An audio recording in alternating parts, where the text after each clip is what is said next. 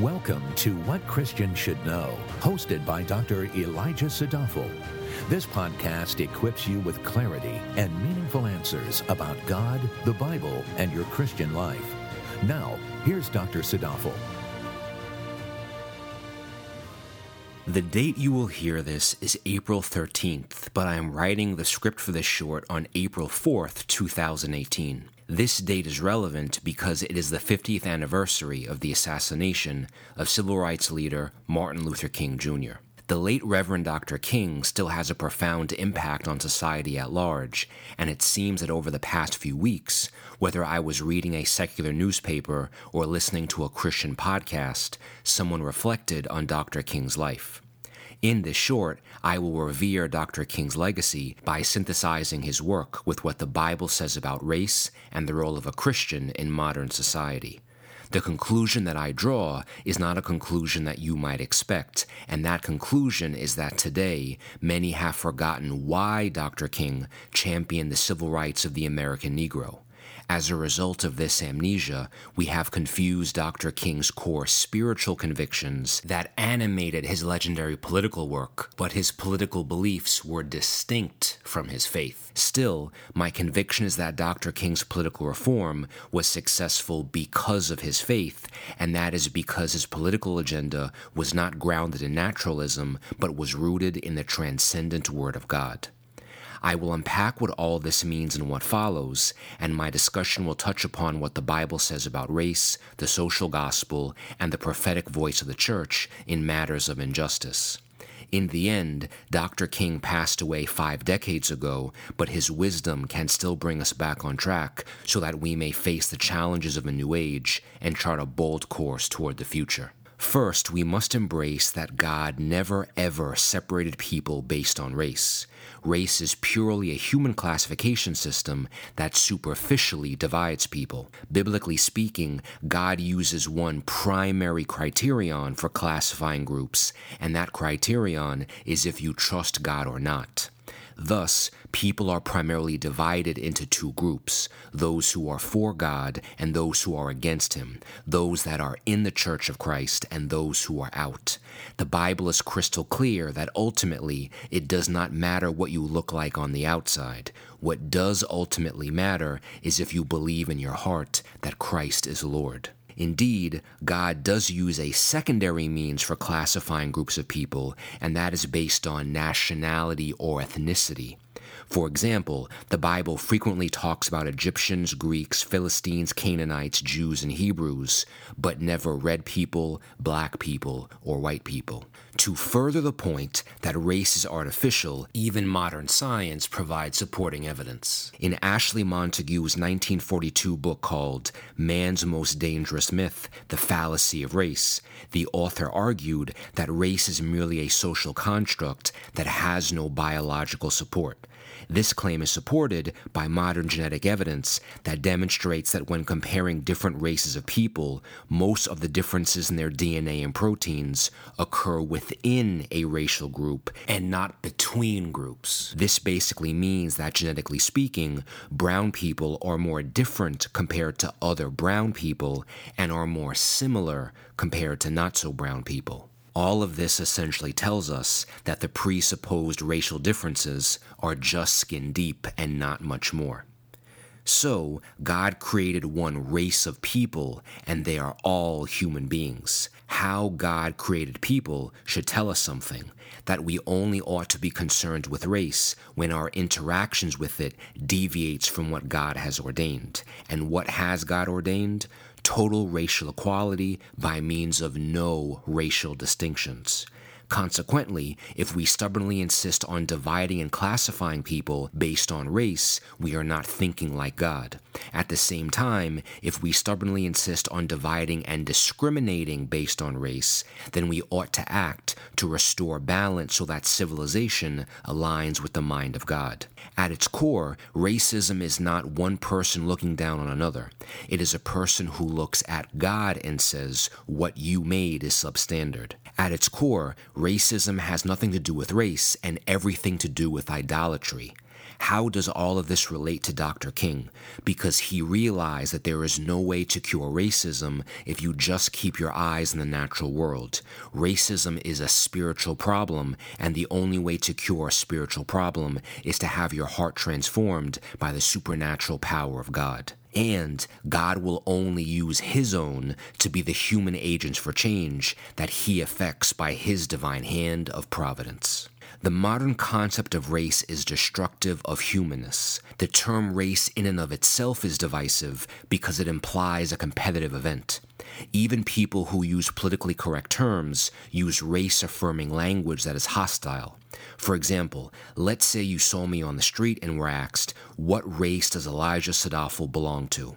I would presume, based on appearances and given the standard multiple choice options, that most people would probably choose African American. This would be my assigned race. But here's the problem. I'm American, I'm not African. God says it is perfectly reasonable to label me based on my nationality, but where does the African come from? I'm not American with an asterisk. I was born in Brooklyn. I was raised in Long Island. I speak English. I eat apple pie. I said the Pledge of Allegiance in school in front of an American flag. I can trace my heritage back to Scotland and India through the West Indies. I have never been to Africa, nor do I have any known relatives there. I'm not African American. I'm American. You are not Asian American. You're American. You are not Cuban American. You're American. You are not just a black man or an American Indian woman. You are a human being formed in the image and likeness of God and are a member of one human race. What this all means is that there certainly is not a universal brotherhood of mankind because every human being is not an adoptive member of the family of Christ. But there still is a universal humanness of mankind and therefore a God-given universal assignment of innate human equality and the mandate for justice. The yearning then for social justice, according to Dr. King, was grounded in his biblical worldview, and that God-centered worldview became frustrated when the spirit of the age was doing what was right in its own eyes, but not doing what was right in God's eyes. This is where Dr. King's theological convictions compelled him to act in the political realm, but we have to be very careful because, as I said at the top, faith and social justice are not one and the same. This is what Dr. King wrote in New York Times Magazine in 1962. Quote, "The nonviolent resistors can summarize their message in the following terms. We will take direct action against injustice without waiting for other agencies to act. We will not obey unjust laws or submit to unjust practices. We will do this peaceably, openly, cheerfully, because our aim is to persuade. We adopt the means of nonviolence because our end is a community of peace with itself. We will try to persuade with our words, but if our words fail, we will try to persuade them with our acts. We will always be willing to talk and seek fair compromise, but we are ready to suffer when necessary and even risk our lives to become witnesses to the truth as we see it." End quote. Dr. King realized that all dramatic change involves violence, but his legacy of peaceful protest assumed all violence on the self. He and all those who followed him took the responsibility to assume all the suffering their radical change demanded, and they assumed all that suffering so that others wouldn't have to. Dr. King also realized that, yes, the church and the state are two different realms, but God did not ordain the state to govern just so that God's followers could sit back and watch. This is why Dr. King acted, because nothing in reality changes unless someone actually does something. The Apostolic Church, for example, was not built by first-century Christians who kept to themselves and prayed in private. They followed Christ's commands and went out into the world. The Reverend Dr. King, equipped with sound biblical principles, took his marching orders from God and then stepped out into the kingdom of the world. That paradigm is very different from the social gospel of today that says faith equals social justice, or the gospel equals political reform, or that the church is responsible for racial reconciliation. Nothing could be farther from the truth. In a New York Times op-ed on April 1st, Georgetown professor and ordained Baptist minister Michael Eric Dyson wrote an article titled, "We Forgot What Dr. King Believed In." In it, he reflected on what Dr. King did and called for the nation to live a specific faith that worked to defeat racism and speak out against war. He derided both the black church for being too complacent and the white church for being silent or apathetic in regards to racial injustice. He writes, quote, "Martin Luther King Jr. was a man of faith who didn't mind making trouble for God. He believed his purpose in life was to bring justice to as many of God's children as possible while proclaiming the revolutionary power of belief. He believed that America must undergo a revolution of values so that it might begin to fulfill the mandate of the gospel to look after those who needed God's help the most." End quote. Gospel means good news, and the good news of the gospel is not that different colors will get along, nor that less citizens will be killed by the police. The good news of the gospel is that there is a way for sinners to get right with God, and that way is Jesus Christ. Truly, of what value is it to anyone if they gain anything in this world, whether social, economic, or political? What value is any of that if they lose eternity? Is the church mandated to preach a social gospel? The answer is a resounding no, and that presupposed mandate is merely meant to distract the church from doing what God has called it to do, preach the Word of God. The church, by definition, preaches Christ and teaches the Bible. Any church that fails to do that fails to be a church. Now, with all of that said, there is a but. But I do not think God ordained government only for his followers to sit back and watch. If we want the world to be not as godless and more Christ-like, then we must act and actually do something. Of what value is our faith if from that faith works do not proceed? Yes, we are saved by grace through faith, but faith without works is dead faith. This is not to suggest that faith must be directed toward the realm of politics or social justice. It means that genuine biblical faith must do something in the real world, and that something must be effective. Why must it be effective? Because faithful agents of God are being used by God as his agents. The faith cannot fail because God never fails. Reflecting on the time in which he lived, Dr. King once wrote, quote, "The greatest tragedy of this period of social transition is not the glaring noisiness of the so-called bad people, but the appalling silence of the so-called good people." End quote. Furthermore, in an address before the National Press Club in 1962, Dr. King said, quote, "Legislation and court orders tend only to declare rights. They can never thoroughly deliver them. Only when people themselves begin to act are rights on paper given lifeblood. A catalyst is needed to breathe life experience into a judicial decision by the persistent existence of the rights until they become ordinary in human contact." End quote. The only one who can save the world is Christ. The only solution to any problem is God Almighty. Naturalism cannot change the human heart. Legislation can neither change the heart. It can only restrain those without a conscience.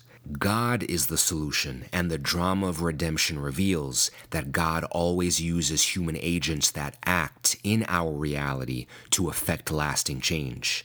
This is why the God-man, Jesus Christ, represents the most intimate connection of God with our reality. Jesus acted. He lived, grew, learned, taught, discipled, led, died, and resurrected. In other words, he did. What this means is that we, as Christians in the 21st century, cannot remain idle. The church will always do what God commanded it to do: worship God, teach sound doctrine, and cultivate the fellowship of believers. What individual Christians must do, however, is act. The cost of silence is for a godless worldview to reign supreme. The cost of inactivity is to allow the spirit of the age to enslave civilization. The cost of apathy is to allow the glaring noisiness of the so-called bad people to set the agenda for everyone else. Beloved, there is no magic in time itself. Time is only a resource that you can either waste or use effectively. If we want the world to know Christ and therefore be permanently transformed with a new heart and a new mind, then we must do. Dr. King was the catalyst that his generation needed, and he sparked the flame that ignited a movement that was saturated in hope. That hope was grounded in the timeless truth that although the arc of the moral universe is long, it bends toward justice. Christians do not need armies en masse, but what we do need is the unquenchable fire and power of a committed, morally sound minority to effect lasting change. The minority is driven by the unstoppable power of God Himself. Our acting in and of itself is not valuable. It is made valuable by its object, Jesus Christ. Only He can do what men cannot. The Bible tells us that God uses those who are faithful, those who are humble, those who are committed, those who are skillful, and those who are purposeful to do God's work on God's terms in God's world, all for the glory of God. Thank you for listening. For more valuable resources, including a bookstore and online Bible study, visit wcsk.org.